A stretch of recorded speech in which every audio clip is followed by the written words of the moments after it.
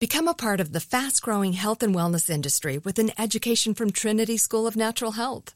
Trinity graduates can empower their communities through natural health principles and techniques, whether they go into practice to guide others toward their wellness goals or open a store to sell their favorite health products. Trinity grads are equipped to change lives. With 19 online programs and flexibility to fit your busy schedule, including the popular Certified Natural Health Professional, you can get the training that helps you turn your passion into a career. And here's the best part. You can earn the certification in less than a year. From herbology to naturopathy and health coaching, Trinity allows you to make a meaningful difference by helping others live healthier, happier lives. Don't wait any longer to pursue your passion for natural health. Enroll today at trinityschool.org. That's trinityschool.org. What's up, this your boy Lil Duval, and check out my podcast, Conversations with Unc, on the Black Effect Podcast Network. Each and every Tuesday, Conversations with Unc podcast feature casual and in-depth talk about ebbs and flows of life and the pursuit of happiness. Unlike my work on stage, I tap into a more serious and sensitive side to give life advice and simply offer words of encouragement, yet remind folks to never forget to laugh. Every Tuesday, listen to Conversation with Unc, hosted by Lil Duval on the Black Effect Podcast Network, iHeartRadio app, or wherever you get your podcasts. Presented by AT&T. Connecting changes everything. Hey everyone, this is Jodie Sweetin from the podcast How Rude, Tanneritos. I've been needing a quick getaway with my family, and the 2024 Hyundai Santa Fe is the perfect vehicle to take us there. It has standard third-row seating, so I'm able to pack my entire family, plus pets, in the car, while also having enough room for our camping essentials. Available H-Track all-wheel drive will get us through any dirt trails, and available dual wireless charging pads will ensure we never have to worry about getting stuck with a dead phone in the middle of nowhere. Visit HyundaiUSA.com or call 562-314-4603 for more details. Hyundai, there's joy in every journey.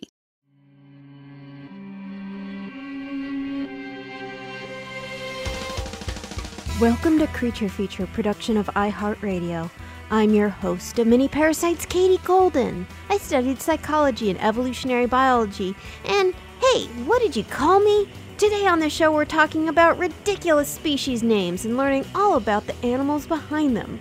Can you really judge a pig butt worm by its name? Or a screaming hairy armadillo? Or a lump suckerfish? Who comes up with these names anyways? Discover this and more as we answer the age-old question, how do you like your fried egg jellyfish? Stinger side up? Joining me today is our producer, Joelle Monique, and entertainment journalist and scientist, KB. Welcome. Thanks so much for having me. What is your science background?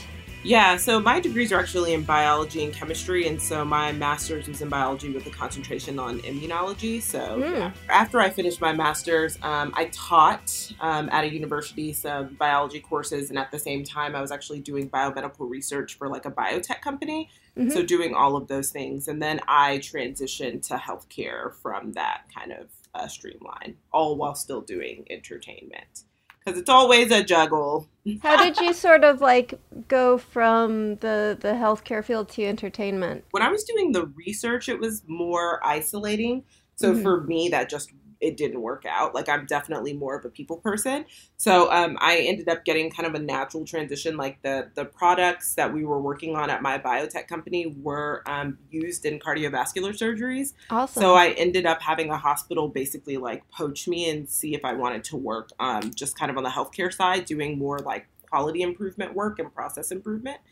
So I did that for them, and I've just been doing that like ever since. So I actually still do a double juggle in terms of like having a day job and then doing entertainment. Just because, like, unfortunately, I have not been at a point on the entertainment side of things to be able to, you know, kind of work full time in that space and transition completely. So, so I still do like consulting work in the healthcare space. I just no longer do like scientific research, but I'm still. That's incredible. Space. So today on the show, I wanted to talk about, it's actually kind of like what we were talking about. Like, science sometimes seems really stuffy, but it can be really funny and fun and lighthearted. And you can tell just by the fun that scientists have naming animals. So this idea was actually from a listener from Grace, Non-Sycamore on Instagram, who says, can we learn about animals with silly names? For example, the pig butt worm or spiny lumpsucker. And Grace, heck yes. That's what we're doing today. That is an amazing idea. Thank you so much. Yeah, if you guys also have ideas, you can message me at Creature Feature Pod on Instagram. And I love those ideas. You always come up with such good ideas, my wonderful listeners. So today, yes, silly names, ridiculous names. Why are animals named these things? Is it just scientists being rude to the animals, or are these accurate names? So our first section are names that sound like insults. And we're going to start off with the pig butt worm. It is, I mean, okay, you guys explain what you're seeing here. What are you guys looking at? I sent you both an image of the pig butt worm. One, this is an appropriate name, and I can't blame scientists. They're not bad people. This is an accurate description of, I would never guess it's a worm. So, okay, imagine, you know when you're like blowing bubbles, but it's like Big League Chew, so it's kind of thin, but it's like meant to be super stretchy. Now imagine you blew a bubble and your friend blew a bubble right next to each other, and it kind of had a butthole. There's a worm inside. That's what it looks like I'm seeing. So this looks really interesting to me. I mean, I'm not going to lie. It does kind of remind me a little bit of like an embryo. Sure. So like when I'm looking at it, I'm like, oh, okay. Because, you know, obviously like the outer parts are very, very translucent. I do see that kind of indentation that Joelle just mentioned that kind of looks like something is going to come out of that butthole. But then in the center, you know, you kind of have this pink mass, which I assume is just, you know, the actual worm, I guess, on the inside. But it does remind me of an embryo. I'm not going to lie. It's like an embryonic butt. Yes. So this is also known as the flying buttocks. Even its Latin name, Chaeopteros pugaporcinus, means chaeopterid worm that looks like the rump of a pig. So even the fancy scientific sounding word is a bit rude. This is a deep ocean dwelling worm about the size of a hazelnut that looks like a disembodied butt and a balloon. It's like basically an inflated butt balloon, but it is in fact a segmented worm.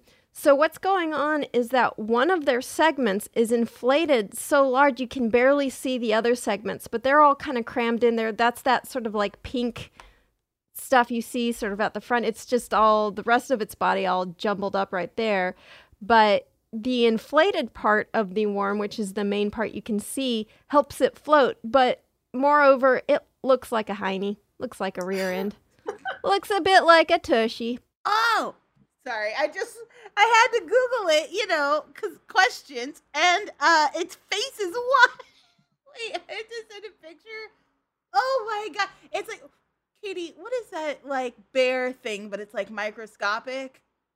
Really tiny and under it's like a sea. Oh, yeah, the tardigrades, the water bears. Yes, water bears. Yes, it has a face like that thing. Ew, it's so ugly. It kind of looks like a Jim Henson Muppet. It looks like one of the, the yip aliens. Yeah. Except that its eyes, and I hate to get rude, but its eyes do look a little bit like boobies. Like a little bit like boobies. It's just... Irises are nippular. They are nippular. Thank you. That's a good word. That's an excellent word. So this strange butt animal with boobies for eyes is found up to 1,200 meters, which is about 4,000 feet under the sea. Not quite at the sea floor, but in the oxygen minimum zone. And they seem to have no means of locomotion other than just being buoyant and passively drifting. So they just float along, collect food in their mouths, and their mouths look a little bit like a butthole coming out of the butt. And they also dangle a cloud of mucus out of their mouths to help catch marine snow. And marine snow is this, like, you know how in documentaries where you see the camera and you see this, like, snow-like stuff drifting in the ocean, these little particles. It looks like dust in a beam of light, but it's underwater. That's marine snow, and that's just little bits of organic detritus. It can even be poop. Like, that's a big thing, is fish poop. So, indeed, this is a floating butt that eats poop. There's never been a less attractive animal.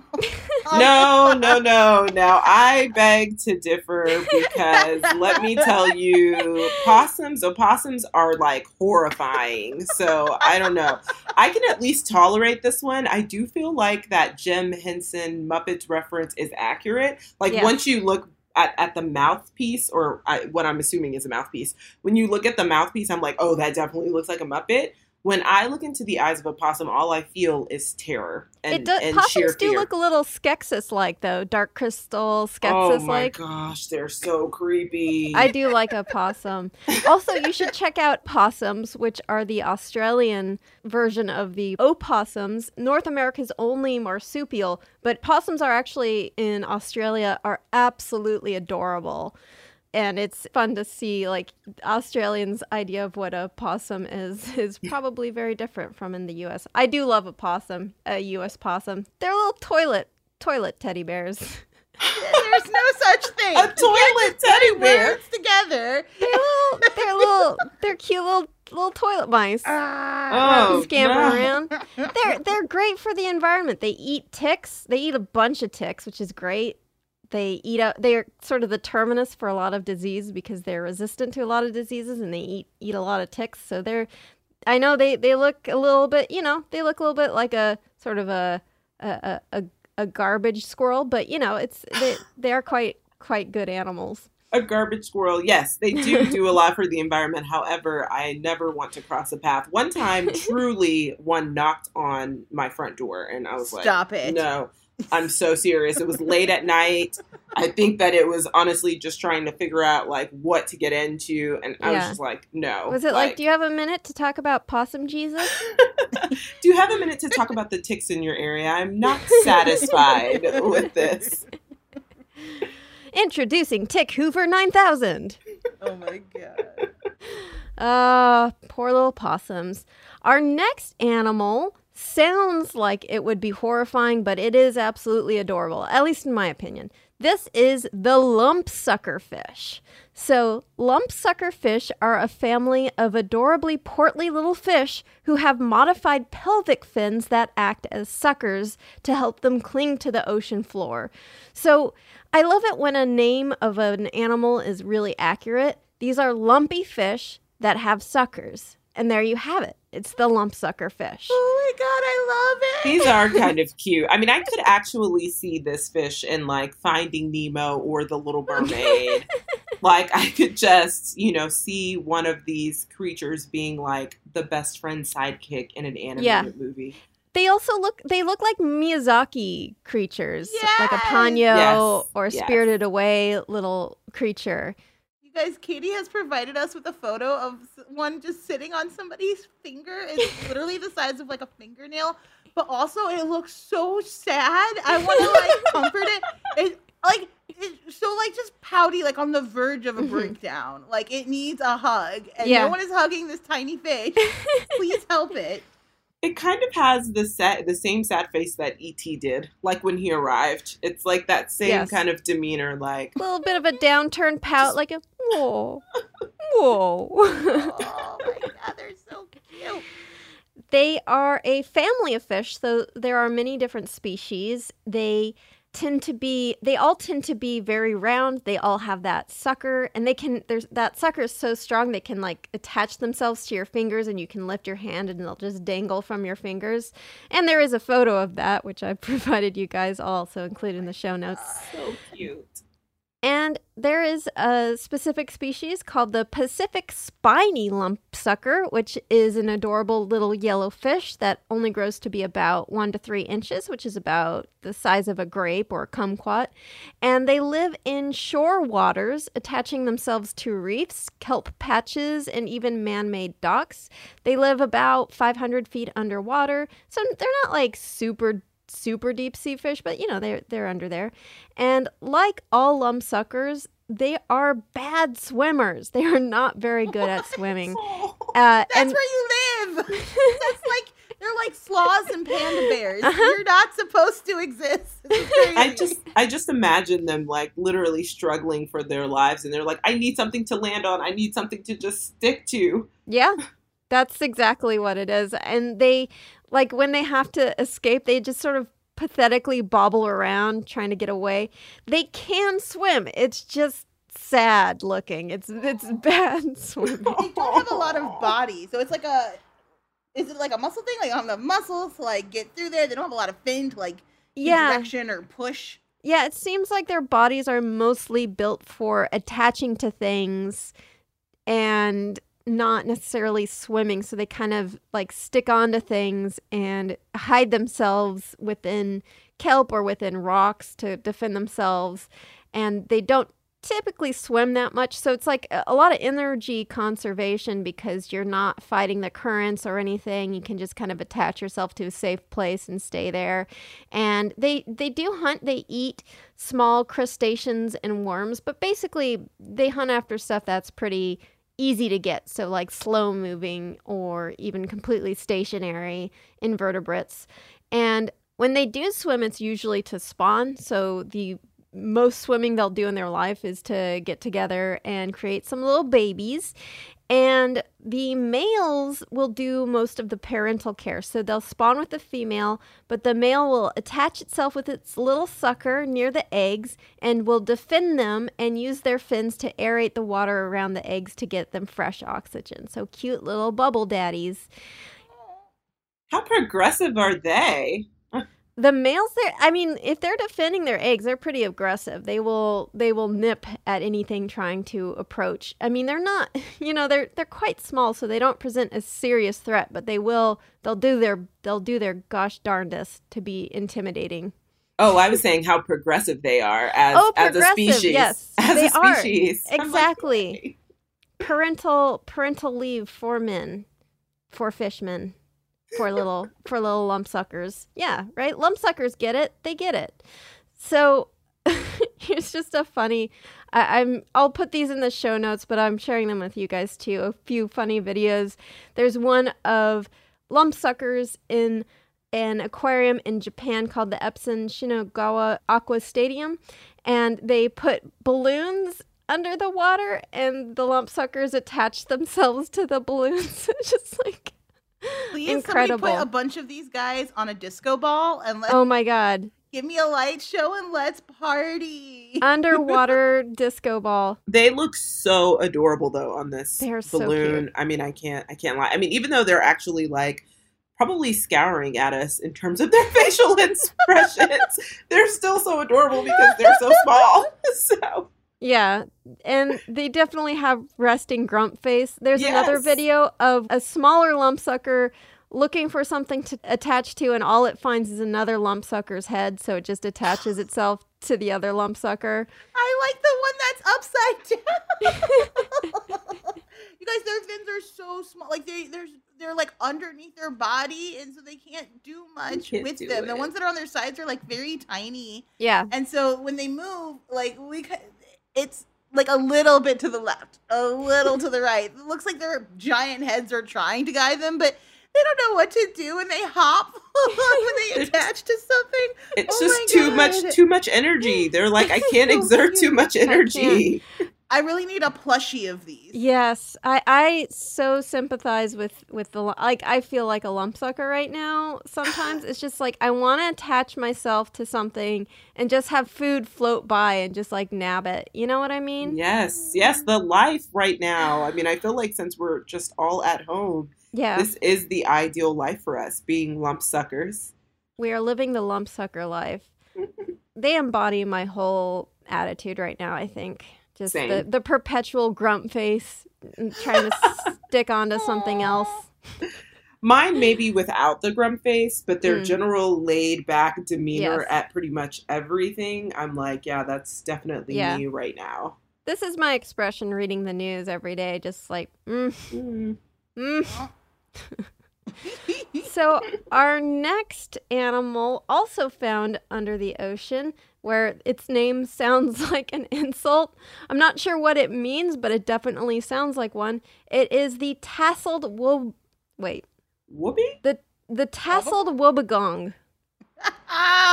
Ooh, grandpa fish. Yeah, I mean, this fish looks like an angry old man. What in the... Okay, so all of these creatures are from a Miyazaki film that has yet to be made.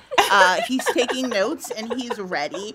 This thing literally, it blends in so good with the seafloor, and it looks like a face on the seafloor. Like, it's got a giant mouth, and like, imagine what's a Christmas tree? An evergreen. It's got like evergreen, like nettle leaves, like all over its base, and then a big, like, Big Bird's best imaginary friend. It kind of looks like Gonzo. Oh, Snuffleupagus? Yeah, it's like a Snuffleupagus-sized mouth. It does have Gonzo vibes to it in that it's like kind of furry and wild. And then it's got these eyes which don't look like they can see much. It's like so far up on its head and then spread apart that it's only getting side vision. It's only peripherals. I am almost 100% sure that we have seen this creature in Howard the Duck. Like, it just feels like it belongs there. Look at this. Would it surprise you guys to learn this is actually a shark? Stop. A shark? What? A shark? Yes. It does give me whale shark vibes now that you say it. Mm-hmm. It's a carpet shark that lives in the coral reefs off the coast of northern Australia and New Guinea. When it's swimming, it looks kind of like you took a regular shark and just pancaked it and then added a bunch of tassels to it, like a shark rug. You know, like a bearskin rug, if it's like a shark skin rug, except you added a bunch of tassels along the edges. But when it's resting, it'll often curl its tail in, so it's more spherical and kind of looks like a bath mat with like an angry face on it and a huge mouth. And it grows to be about 4 to 5 feet, a little over 1 meter in length. And it's not like too dangerous, but it has been known to bite and attack people. Basically, because it's so well camouflaged, people will just like step on it or step near it and then it'll bite you. That's his face. Exactly. He's just defending himself. You think you're walking on a bath mat, but it's somebody's face. I'm not going to lie. When you said it was a carpet shark, I immediately thought that was like a vacuum. Like, it just sounded like you're like a carpet shark. I'm like, is this the new vacuum that's about to come out? Oh my God, it does sound like a vacuum. So I bet, hang on, I'm going to Google carpet. It may already be a shark vacuum. Vacuum. Because if not, you have to patent that immediately. Oh, no, it's a vacuum. It's already a vacuum. See? I was like, carpet shark. I was like, I'm getting vacuum vibes. I mean, the evergreen is so ever present. Like, when Joelle said that, I'm like, yes, it looks so piney. Like, the sides of this animal just looks very piney. Like, it's small, like trees almost. Like a Douglas fir or a noble fir. Yes. Oh, so, those eyes are terrifying, though. It does look, even though it looks like a doofy Miyazaki character or a Muppet, or like Beauty and the Beast living carpet, it is a fierce predator and it is an ambush predator. So all of that fringe is meant to help its profile blend in with the sea floor. So like an unsuspecting fish will pass by and then suddenly this like carpet mat comes to life and eats it on up. Oh. Ooh. Yeah. What a slick predator. It's always the cute ones that are the most ferocious.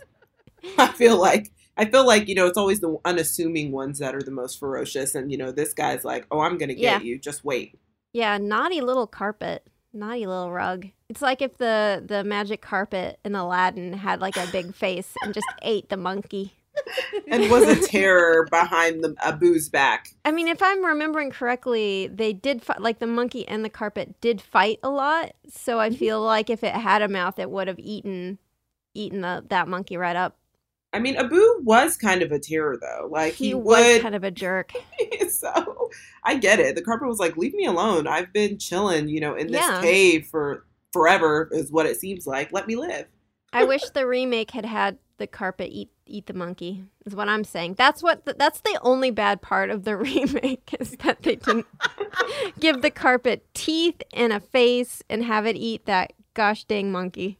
Maybe they're listening now, and when they do the sequel, they will incorporate a carpet shark, or they will turn the carpet into a carpet shark. Yeah, in about a decade, when they do the remake of all these things, where maybe they'll do like an animated remake of the live-action remake of the animated version, then just give the carpet a face, and I'll give you my bucks, Disney. Disney, are you listening? Here's the new plan for 2030. Give us this. Here are some honorary mentions of names that sound like insults. There's the penis snake, which is neither a snake nor a penis, but a limbless amphibian that looks unfortunately phallic. The sea pig, which is a little pink sea cucumber, which really only looks like a pig if you mean an inflatable, faceless, tentacled pig. Then there's the Bah Humbuggy, a small land snail found in the Ba district in Fiji. Apparently, biologists are hopeless dad jokesters and couldn't resist naming this newly discovered Ba snail Bah Humbuggy. When we return, we'll quit with the insults and brainstorm some names for your band. Oh, and they happen to be the names of some real animals, too. Become a part of the fast-growing health and wellness industry with an education from Trinity School of Natural Health. Trinity graduates can empower their communities through natural health principles and techniques, whether they go into practice to guide others toward their wellness goals or open a store to sell their favorite health products. Trinity grads are equipped to change lives with 19 online programs and flexibility to fit your busy schedule, including the popular Certified Natural Health Professional. You can get the training that helps you turn your passion into a career. And here's the best part. You can earn the certification in less than a year. From herbology to naturopathy and health coaching, Trinity allows you to make a meaningful difference by helping others live healthier, happier lives. Don't wait any longer to pursue your passion for natural health. Enroll today at trinityschool.org. That's trinityschool.org. Hey, this is Jodie Sweetin from the podcast How Rude, Tanneritos. As a nostalgic voice from your past, I'm here to remind you that amongst the stressful and chaotic existence we live in 2024, you deserve to get away. It's time for a vacation, no matter when you're hearing this. And let me tell you how you'll get there. The 2024 Hyundai Santa Fe. Want to bring the family to the mountains with the Santa Fe's available H-Track all-wheel drive? Well, it's got standard third-row seating and available dual wireless charging pads for the kids who just want to stare at their phone and not talk to you. You know what I mean. Visit HyundaiUSA.com or call 562-314-4603 for more details. Hyundai. There's joy in every journey. This episode is brought to you by Navy Federal Credit Union. At Navy Federal, it's been the mission to help the military community for over 90 years. And not just help them, but do everything to make sure they not only grow, but flourish. That's why Navy Federal Credit Union has all kinds of great savings and investment options like share certificates with sky-high rates. So don't hesitate. Start growing your finances today with a variety of savings and investment options. Navy Federal Credit Union. Our members are the mission. Savings products insured by NCUA. Investment products are not insured, not obligations of Navy Federal and may lose value. So in this section, we're going to talk about some incredible names, but this time, I think rather than insults, these sound like metal bands. So if you are an aspiring musician and you're looking for a name for your metal band, I've got some for you here. And the first one is the Hellbender Salamander. That's, wow, that was not a good metal impression. It's metal at the Ren Fair, Katie. My metal band with my lute. Just, grinding on that lute. So, the Hellbender salamander is a giant salamander found in eastern and central United States. It is the largest salamander in North America, living in freshwater streams and rivers, and it reaches up to about 5 pounds, which is about 2.3 kilograms, and up to 2.5 feet, which is about 70 centimeters in length. So it's the size of, I don't know, a ferret? A small ferret. Yeah, it's not terribly large, but it's big for a salamander. Yeah, it's not like the giant Chinese salamander big where it's basically the size of a toddler. But this, yeah, it's pretty big. And the name hellbender seems to be from early settlers who found the salamander's grayish-brown skin, which has these skin flaps on the side that sort of undulate. And it's got this slimy body that it just undulates in this really weird psychedelic way. And so they thought that this looked like the horrible tortures of the infernal regions and that it is hell-bent on returning to hell, which is a very settler thing to be like, this is a new thing for me. I bet it's a demon from hell. I mean, honestly, it looks so kind that, like, I know. Being a demon from hell is the exact opposite of what I think. I mean, honestly, though, it does just kind of look like a pile of mud. Yeah. And these are pretty chill. They're pretty chill. Like, these settlers had, they had issues, and they are harmless to humans. It is a carnivore. They eat small fish and crayfish. But so do we. Exactly, I know, right, exactly. Right. And they breathe underwater through gas exchange on those skin folds, so that undulating skin, the kind of loose skin on its side, that's so it can breathe. So lay off. Come on. Yeah. It's like it looks external lungs.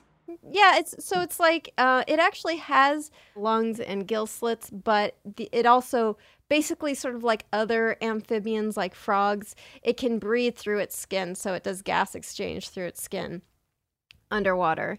And actually, speaking of the whole issue of gill slits and lungs, so in its early stage, in its larval stage, it actually has these sort of like external feathery gills, like an axolotl. And axolotls are just a species of permanently immature salamanders. So have you guys seen an axolotl before? No. Okay, You'll I gotta have to show spell you. it, because that is axol. My hooked on phonics education is really holding me back. It's not an axolotl. It's an axolotl. Axolotl. Oh my god, yes, I've seen this thing before. It definitely looks like a Pokemon. Yes. If you're at home trying to research, it's AXOLOTLS. Yes. It's got pink spiny things on its head and blue eyes and like little legs, and I kind of wish it were like 5 feet so I could like love it and hug on it. Oh my god. People do actually keep these as pets because they're so cute. You can't really, I don't think it's a really good idea to handle it like a lot of amphibians, right. And their skin is sensitive, but yeah, they are very, very cool looking, very cute, I think. They have rather sort of the opposite of the lumpsucker. They have a perpetual little smile. I know I'm saying there are like a lot of animated films, but what is the animated film that looks almost exactly like this? I mean, the creature is like a lot larger. How to Train Your Dragon? Oh, yeah. I feel like it is maybe. I feel like they may have created that dragon based off this because the same type of like ear structures and face shape. And yeah. Okay. Basically, axolotls look a lot like the immature stage of other salamander species. And normally salamanders go through this larval stage where they look like axolotls. And it's the same as like frogs. So frogs go through a larval stage where they're little tadpoles. It looks like it's got feathers coming out of the side of its head. Those are actually external gills that collect oxygen from the water. And they do have little feet, little arms and little legs and little tails that are kind of like, look like a little, their hind tail looks a little bit like a fin, and they're completely aquatic. And while normally salamanders, like the hellbender salamander, will actually grow to a mature stage where they lose those external gills and they actually have lungs, but they can do gas exchange on their skin. Axolotls just permanently stay in this larval juvenile stage their whole lives. And if you actually inject an axolotl with, I think it's iodine, it will turn into an adult morph of it, which its species will not. Yeah, its species will not do that without human intervention, which is incredibly amazing. Humans, don't screw this up for the axolotls, because honestly, enjoy your childhood and your youth forever. It is a trap. So stay young while you can. Don't let the humans turn you into an adult. They're sort of like vampires of of the salamander world a little bit. Oh my God. They do sometimes eat each other too. I forgot to mention that. Horrifying. Listen, it went from so cute to so horrifying in just seconds.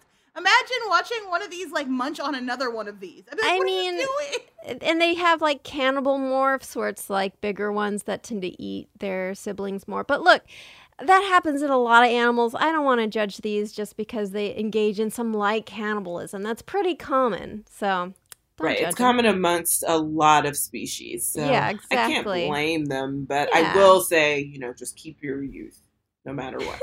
Listeners, here at Creature Feature Pod, we are anti-cannibalism. I just want you to know. Yes. I don't know what's happening today. Oh, speak for yourself, Joelle. Speak for yourself. Protein is protein. Ah, Kitty, you're scaring me. I'm just kidding. Our next animal, the screaming hairy armadillo. Near, near, near, near, near. That was great. I just love these like random riffs that you're doing. Yeah. Magnificent. The screaming hairy armadillo, which, God, please, somebody, if you have a band that you have not named yet, please name it this. I would love that. This is named a screaming hairy armadillo because it is an armadillo who screams and is hairy. You gotta love an accurate name. You just, I love it.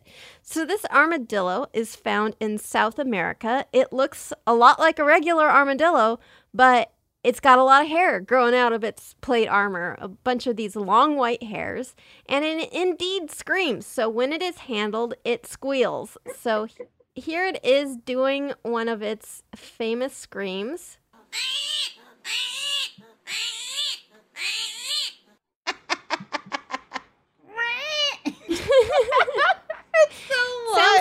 It sounds kind of like a crying mandrake sound, I think. Yes, and it's hairy with like a lot of like thready things like a mandrake. This is the inspiration.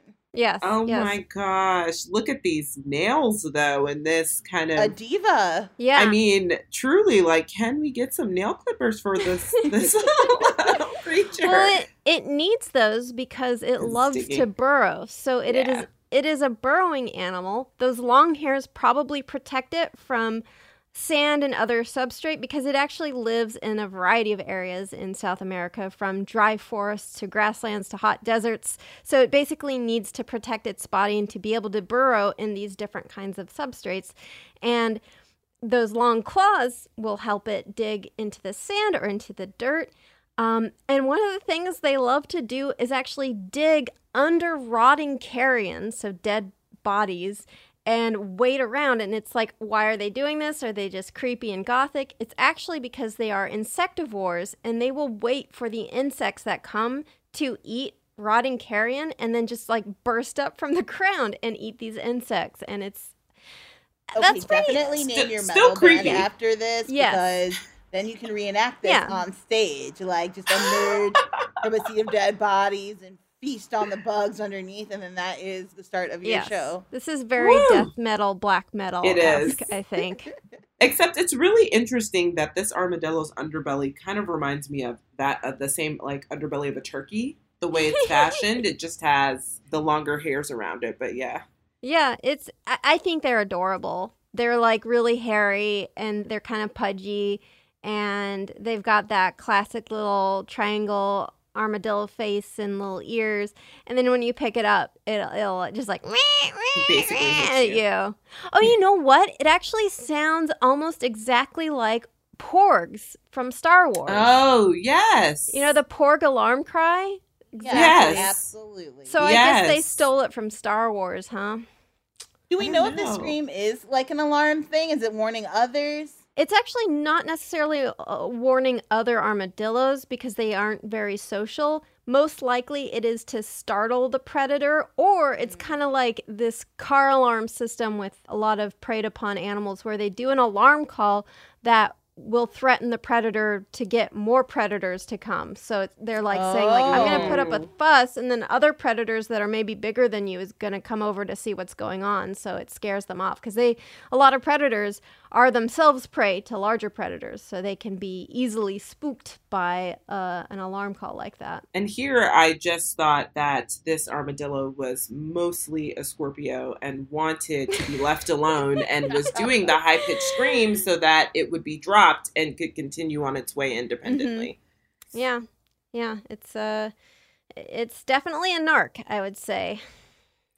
although I feel like if you're about to get eaten, I think that's the one time you get to be a narc. So our next animal with a very metal band sounding name is the Cinereus mourner. Cinereus mourner. So this is a bird that lives in South America in tropical and subtropical forests. And its name sounds very metal, but it's just kind of like a standard bird name, I guess. So the Cinereus part, even though it sounds amazing, it just means an ashy grayish color, sort of an ashy gray brown, which is usually used to describe bird plumage. So Cinereus, like kind of grayish brown bird plumage. And then it's called mourner probably for its sad sounding calls, sort of like a mourning dove. It kind of does a which I guess is sad sounding. But the really interesting part of this bird's life happens when it's just a baby. So nestling Cinereus mourners are not a sort of ashy gray. They're actually bright orange with long feathers covered in these white tips. And the reason they look this way is they're actually meant to mimic the look of this toxic hairy caterpillar of the flannel moth. So this is the only known instance of a bird mimicking an invertebrate to protect itself. So this bird is so intriguing to me. Like masking as a caterpillar? Yeah, I think this is the only known instance of like a bird mimicking an invertebrate. So, yeah, and something that's, a lot smaller than them. I mean, it's not necessarily smaller than the nestlings, though, because like these caterpillars are quite big. A lot of their bulk is taken up by their hair. So I just posted the picture. There's this it's this sort of yellowish orange caterpillar that people say looks like Trump's hair. I actually think it's a lot fuller, a lot more hirsute. But the hairy caterpillar that this bird nestling imitates is orange with sort of black hairs and white tips. It looks very, very similar. And to step it up a notch, the nestling will also mimic its movement by slowly moving its head back and forth like it's a caterpillar kind of moving along. So there's actually a video of that. I'm putting it in the show notes, but you guys can take a look at that. Oh my gosh, the way that it turns its head. Yeah. That's so strange. It is. I love how in the second part of the video, it's just the birdie getting food from its mom. And so it's like goes from this very like slow moving, like I'm a caterpillar. And then it like pokes its little head up and you see its little bird face and he's like, oh, food. And it just turns back into a bird.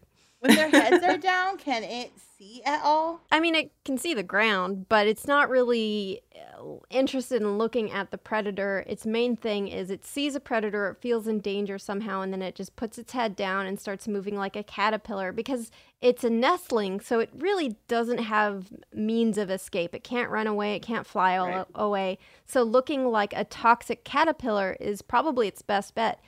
And these caterpillars are not only toxic to eat, but also they have venomous spines in all of that hair that will sting you if you touch them. So like if you see, I would say in general, a hairy caterpillar, even though they look soft and like you could pet it, you don't want to do that because a lot of them have irritating or even venomous spines. So yeah, leave those fuzzy caterpillars alone. There are some species of caterpillars that aren't too dangerous that you can pick up, but I would err on the side of not touching a fuzzy caterpillar unless you know what it is.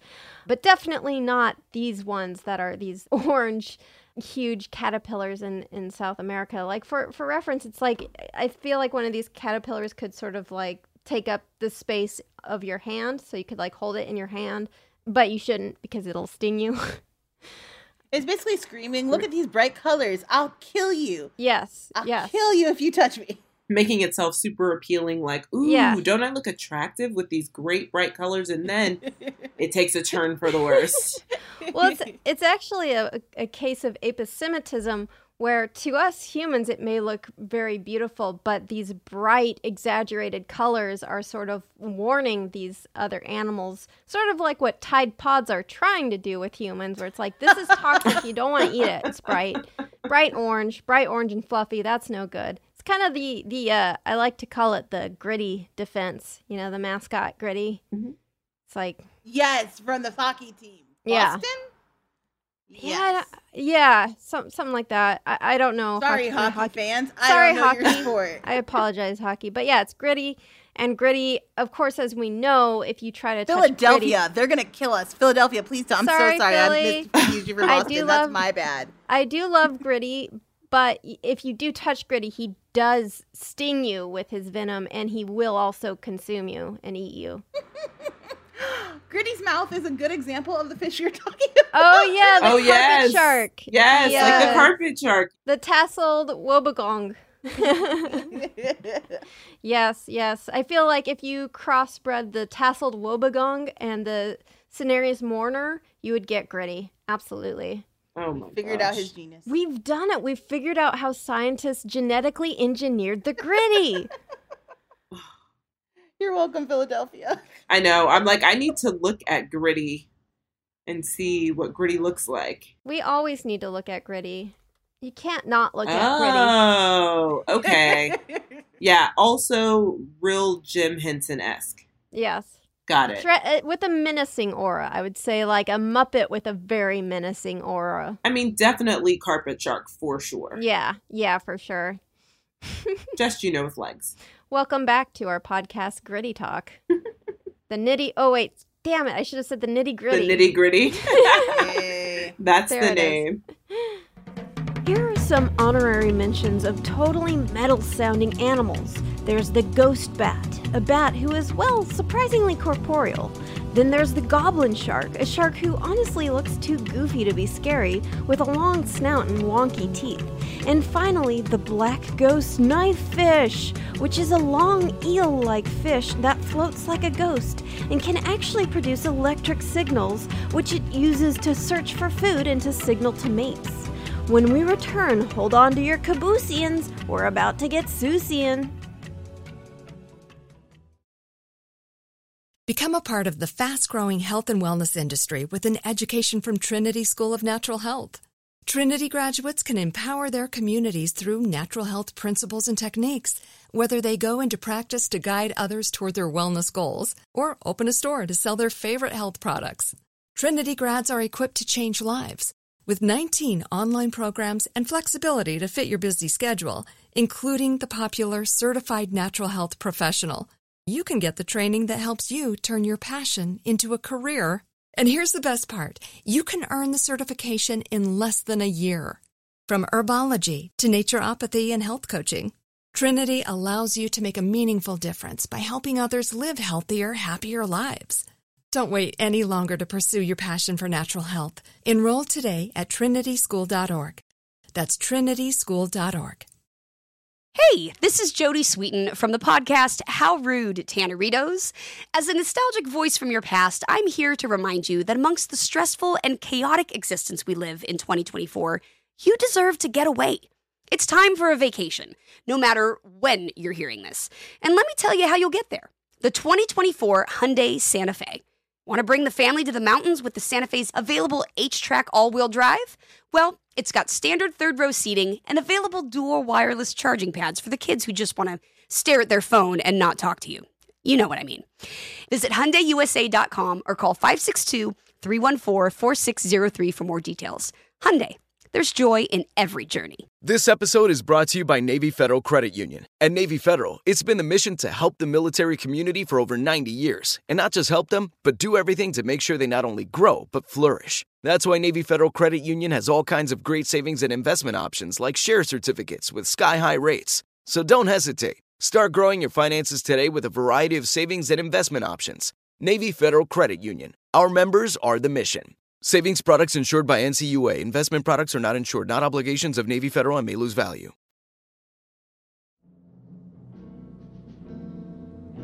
Okay, so now I want to talk about silly animal names that to me sound like something that Dr. Seuss came up with.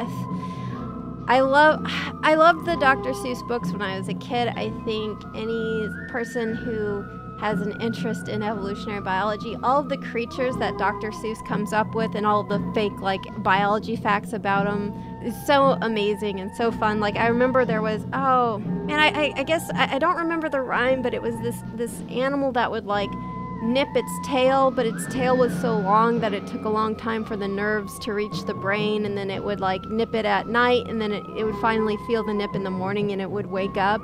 Just incredible Dr. Seuss logic. Of course, neurons and nerves act very quickly, so this would not be the case, but still, I love that idea. So our first Dr. Seussian animal is the fried egg jellyfish. I bet you guys will never guess what this is. Does it look like a fried egg with jellyfish tentacles? Yeah. Yes. It's a jellyfish. Now wait for it. It looks like a fried egg. A fried egg is not cute, but it is gorgeous, and I can't understand why. But something about the yellow sheen of the yolk, and then the whites of it. A fried egg just looks pretty, and this jellyfish is no exception. It is also pretty. It does. It is. Yeah. Yeah, it's stunning. The translucent part is really, really gorgeous. Obviously, the translucent part at the top where the yellow kind of center looks great, but then of course you have the translucent kind of tentacles that are happening at the end. It is really adorable. I mean, yeah, I actually share that feeling of eggs are pretty to look at, fried eggs and raw eggs. I'm not so sure about hard-boiled eggs unless you do it I used to not like hard-boiled eggs until I found out you could do it. There's a way to do it so that the yolk is not super hard. So it's still kind of orange and gelatinous, and that I think a 2-minute egg as opposed to a 6-minute. Yes, the sort of that I feel like once the yolk turns yellow, no thank you, no thanks, not into it. But the orange yolk, it's really good. Yes, I'm a huge snob about how I have hard-boiled eggs. It's just your preference. But I guess back to jellyfish and not just me ranting about my egg preferences. I mean, it's relevant because this definitely just looks like a fried egg. It does, yeah. And it has a yellow-colored center. The rest of its gelatinous body is off-white. And because it's a jellyfish and it has this radial symmetry, it looks like a perfect fried egg. And there's a few different species of jellyfish that kind of look like fried eggs. Here's another one, a photo of it on the beach, and it looks indistinguishable from someone just dropped an egg, a raw egg on the beach. That's what I would think walking by, this is a raw egg, and then if you poke it, you're probably gonna it also looks dramatically different outside of water. Yeah. I mean, part of that is probably because it's the sort of sand, translucent. right? Yeah, it's translucent, so the sand is. Yeah, it's taking on the sand's actual components. But a lot of it, too, is just, they're so fascinating.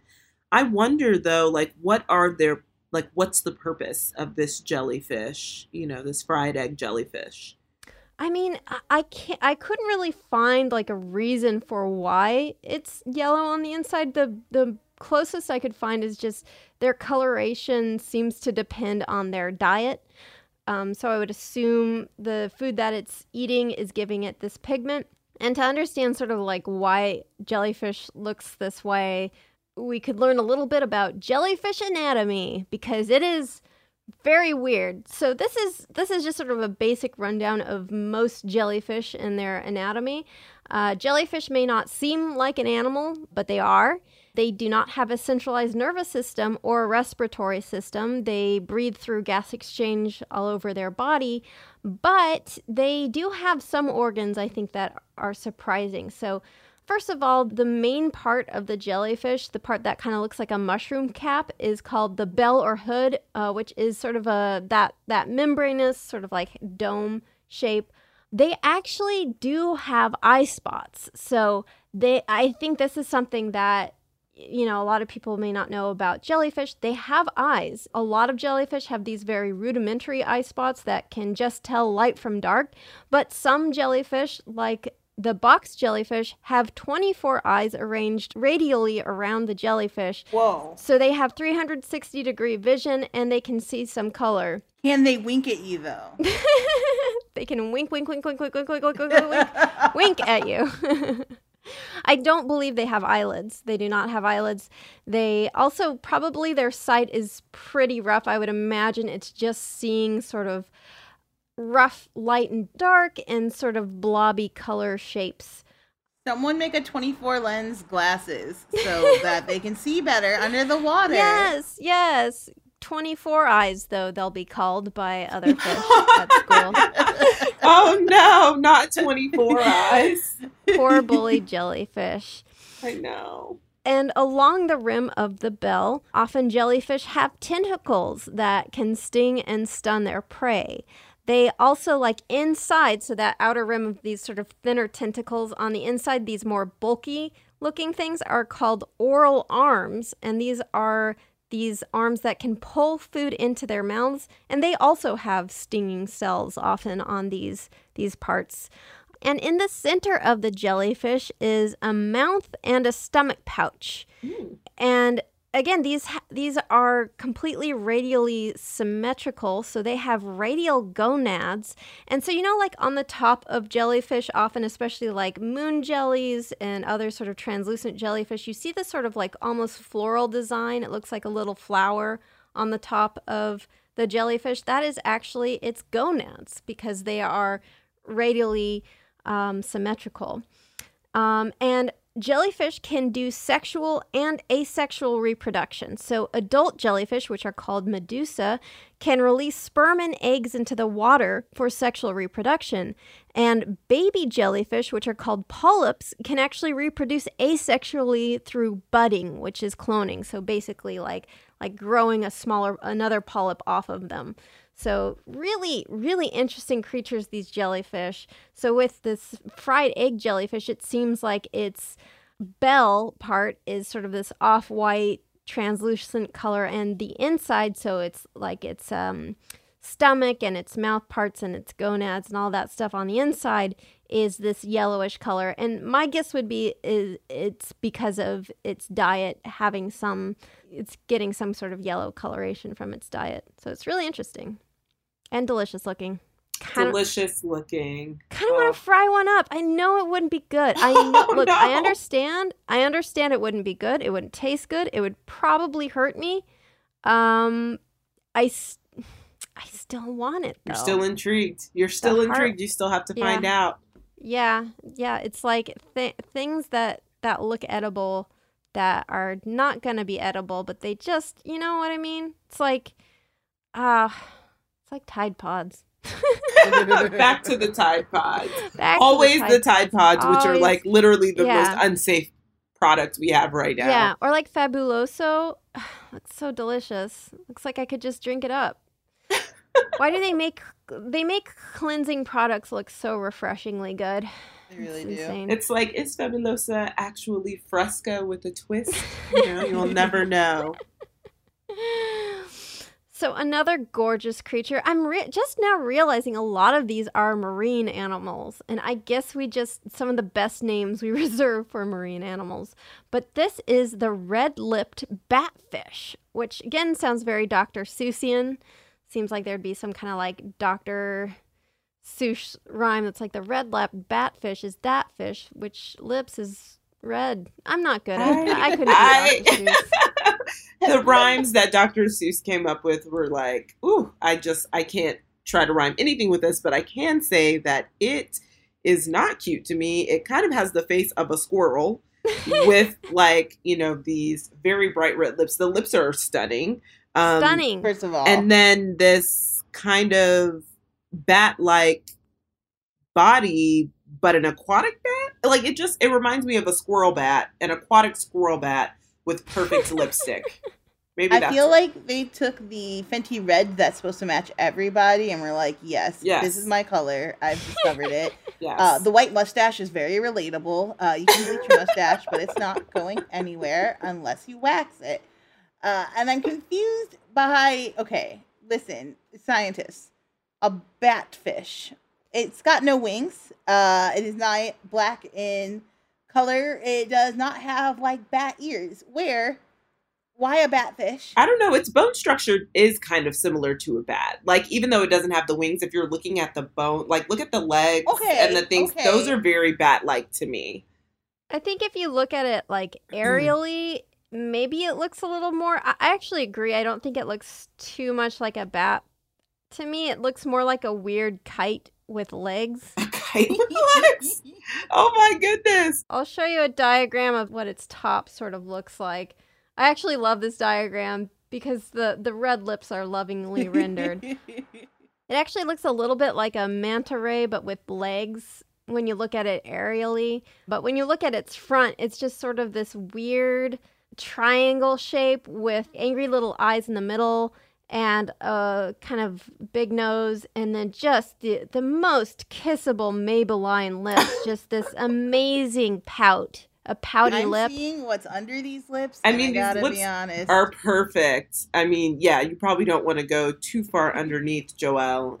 You might find something that you don't like. Just focus right here in this region. It's a bold lip. It's a bold lip, but I do like it. I'm still getting those that like the legs still remind me of a bat. I mean, like I still feel like that in terms of, but that's the only thing. I mean, that face is 1000% squirrel. Like, look at the nose. Look at the eye placement. Like a squirrel that got your lipstick and put it on. Sephora gift card. But those limbs are actually modified fins that have become these limb-like appendages, and it's actually lost most of its ability to swim in favor of walking along the ocean floor. So it just kind of like skitters across the ocean floor, looking for small fish, and it has this modified fin on its forehead called an elysium, which is similar to an anglerfish that is used as a lure for small fish. And it also has a bioluminescent bulb on it. And it grows to be, it's not actually that big. It grows to be, although I guess it's surprisingly large when I think about how goofy it looks. But it grows to be a little over a foot in length, so 40 centimeters. And it's those huge pouty lips, which I think are just, I'm honestly jealous, are used to attract mates during spawning. So yeah, the sexy red lips are in fact meant to look sexy. That's right. Where's my partner? Essentially, they're like, come on, to lure their partners on over. Yeah, I don't know if this color would work on me. Maybe. I think it would look lovely. You're very sweet. I'm wondering though, like, cause I feel like maybe it's got too much of an orangey undertone, and like I need more of a berry undertone. But honestly, it could just be the lighting. It could just be the lighting. Don't discredit this. That's true. Well, if I could borrow their lipstick, did you ever do that? Like as kids, it was so gross though, just like sharing makeup with your friends. Absolutely. Like, now I think about it, I'm so disgusted. But you just try it. You gotta try on those colors, spread your germs, and get some mono. The old-fashioned way. Mm-hmm. Kids today are too coddled, what with germ theory and everything. And now kids, I'm trying to think about the kids who are like kindergarten, first, second grade, who are like, not sharing must be the most drilled into them thing ever. I know. Kids, like, share and make sure, like, somebody asks, just politely let them take it for a little bit. Be friendly. And now I feel like you don't even share a pencil. No. Don't, because I don't know if it's been in their mouth or what. Don't Bring touch your own anything. doorknobs. Bring your own Honestly, doorknobs. wrap your children in plastic and send them out into Yeah. the world. Just in bubble wrap to protect them from every direction. And so they won't touch anything. They won't share anything. They won't, they'll bounce if anyone hits them with anything because of the bubble wrap. Bubble boy for real, in real life. We're headed that way. We are. Oh, what a world. Well, in other news, there is an animal called the proboscis monkey, and this is one of my favorite monkeys in the world. They are amazing, lovely. They sound like a Dr. Seuss character, and they look like a Dr. Seuss character, and I think they're absolutely gorgeous. So, proboscis monkeys have a big nose, and it actually seems a little bit rude to be like, oh, you have a big nose? Well, we're going to call you proboscis monkey. It's like, okay, thanks, I guess. I mean, it's nice of you, I suppose.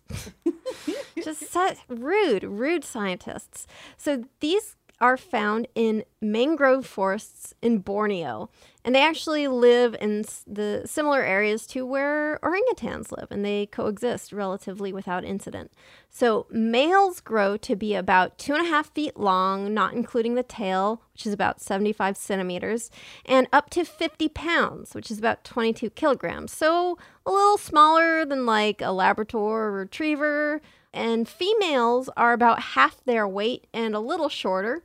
And males are the only ones that have those huge proboscises, so those big noses that look like a cartoon character. They look like, it looks like a cartoon nose that you drew on them, like as a child. Like, the old, like, World War II drawing, what's it called? Like, Kilroy was here. Do you guys know what I'm talking about? There was like no. But it does look like a caricature, like an Ziggy. exaggerated caricature. It looks like Ziggy cartoons. Oh, that thing a lot of guys got a tattoo of in the 90s? Oh, I mean, yeah, I don't know what that is. I feel like there's a lot of cartoons that have just like this nose profile. But yeah, like Ziggy. Remember Ziggy? Oh, Ziggy, for those of you guys, if you don't know, he's like flesh colored, but he like has no torso. It's just like arms, legs, and a giant head, and then he wears a big shirt and no pants. Ziggy. Right. Yeah, I mostly know Ziggy from the Seinfeld episode where Elaine accidentally plagiarizes a Ziggy cartoon, which I thought was great. But yeah, Ziggy cartoons were basically like Ziggy sadly looking at something and being like, well, my life isn't great. Ziggy, that's really sad. I don't know anything about this character. I don't either, but I do think so. I looked up like the photos that the National Geographic took of these monkeys, and they're like the most stunning portraits. Yes. I'm like, wow. I think they're beautiful. Like, I understand, like, oh, it's funny they have these cartoonish noses, but I think they are actually stunning animals because they have this orange fur on their backs and tops of their heads, lighter fur on their bellies, and they have these kind of like round pot bellies. They have grayish limbs and a long gray tail, a sort of long face, and their faces are wreathed in this really neatly coiffed fur, and they also have this like band of fur around their neck and shoulders. It's very neat. It looks like they have a haircut. Like a groomed dog or something. Where it looks very like regal almost. Yes, like it looks like very like European regal. The fur looks incredibly soft, and they just look so well taken care of. Yes. I don't know another way to say it, but they just look so put together. Self-care is important. I think you nailed the right on the head when you were like regal. Yes. I feel like Star Wars wishes. Star Wars wishes they created a character that's beautiful and regal and alien looking. Exactly. And females, even though they don't have the characteristic big nose, they do have a quite interesting little sort of upturned, I think it's very cute, little upturned nose. And they are a bit smaller than the males, but they also have this very wise looking face, like they contain multitudes. And they are also very, very beautiful, their fur. This auburn color at the top is really, really beautiful. I wish I had that. Like I have sort of reddish hair. I wish, I want what she has. So I'll take the number, whatever that is. Yeah. And males have a lot to offer females. So their big noses are very attractive to the females because they allow males to produce very loud mating calls. So they're these resonant chambers.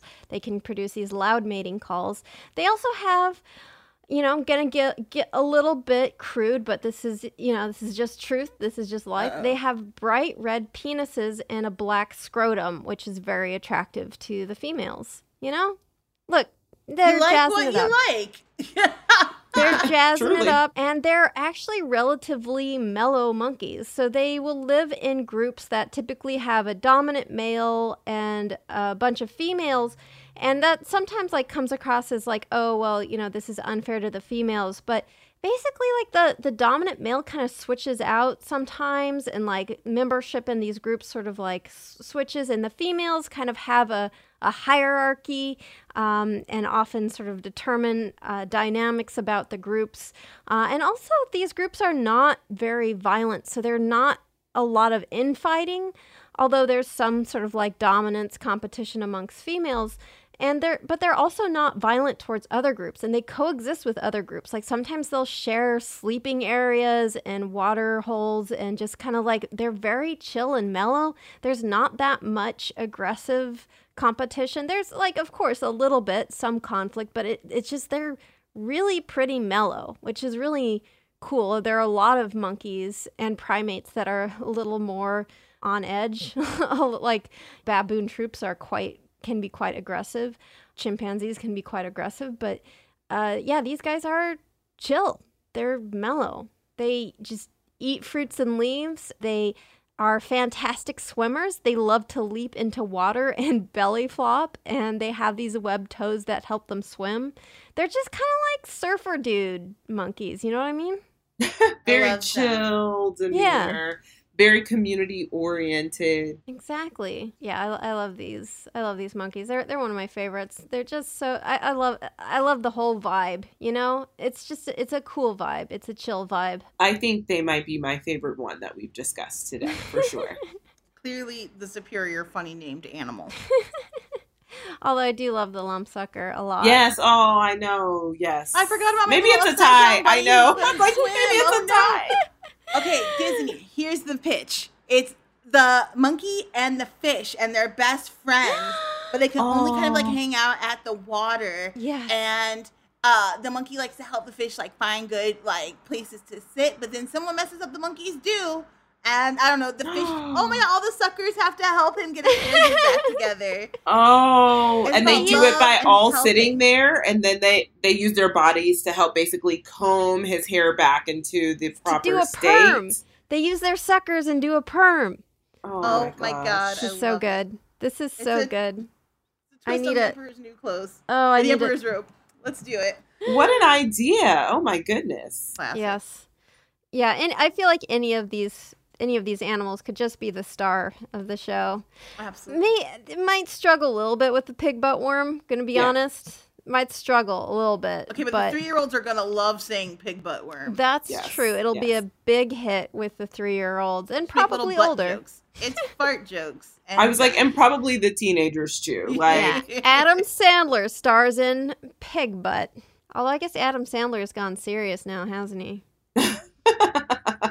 I mean, kind of. I feel like at his core, he's still comedic. That's true. Rob Schneider turns into a pig butt worm.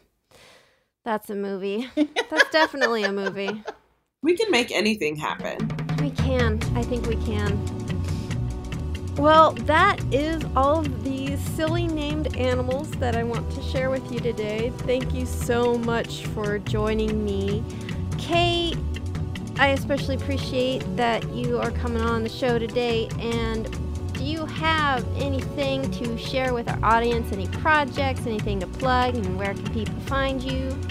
Yeah, well, thank you again for having me. This was great. I learned so much about these fascinatingly wonderful creatures with these insane names. And yeah, you can find me on all social media at The Lady KB. That's TheLadyKayb.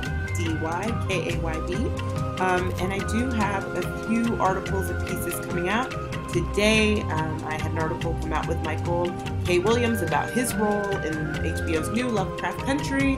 And I have a couple of pieces coming out next week from my interviews with the cast of The Boys, which premieres next Friday, season 2 of that show as well. So yeah. Where can they find those? Yes, I'm so sorry. Thank you, girl. Keep me on track. Yes, so you can find my pieces at comicsbeat.com. All of those pieces will be at comicsbeat.com. I know, I'm checking those out. I love Lovecraft Country. It's amazing. And Joelle, where can people find you? You guys know you can find me all over the internet at Joelle Monique. That's JoelleMonique. I've got things over at the AV Club. If you want to read some of those reviews on Lovecraft Country, I'm breaking it down weekly, doing the episodic recaps of each episode. Also, so many podcasts. Come check out Fake Doctors Real Friends. That's a Scrubs rewatch show. You can check out Night Call, where the girls look into weird things that are happening in our actual dystopian reality. It used to be fun and now it's scary, but it's still so good. Yeah, and then always right here at Creature Feature. Yeah. And you can find us on the internet at Creature Feature Pod on Instagram, at Creature Feet Pod on Twitter. That's F-E-A-T, not F-E-E-T. That is something very different. And you can find me at Katie Goldin, K-A-T-I-E-G-O-L-D-I-N. Just, if you're interested in my Katie thoughts. And, of course, as always, I am at Pro Bird Rights, where I'm not secretly a bird. That's silly and ridiculous, and also slander, and I will sue you, Pro Bono. If you guys are enjoying the show and you want to leave a review and a comment, I really appreciate that, and I read them all, and I just really appreciate all my listeners so much. I'm so happy that you are listening to the show.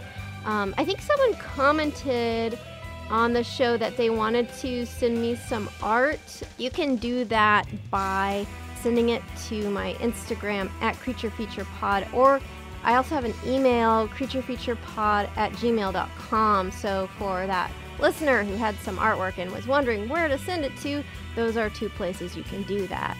Thanks to the Space Cossack for their super awesome song, Exolumina. Creature Feature is a production of iHeartRadio. For more podcasts like the one you just heard, visit the iHeartRadio app, Apple Podcast, or hey, just between you and me, wherever you get your favorite shows.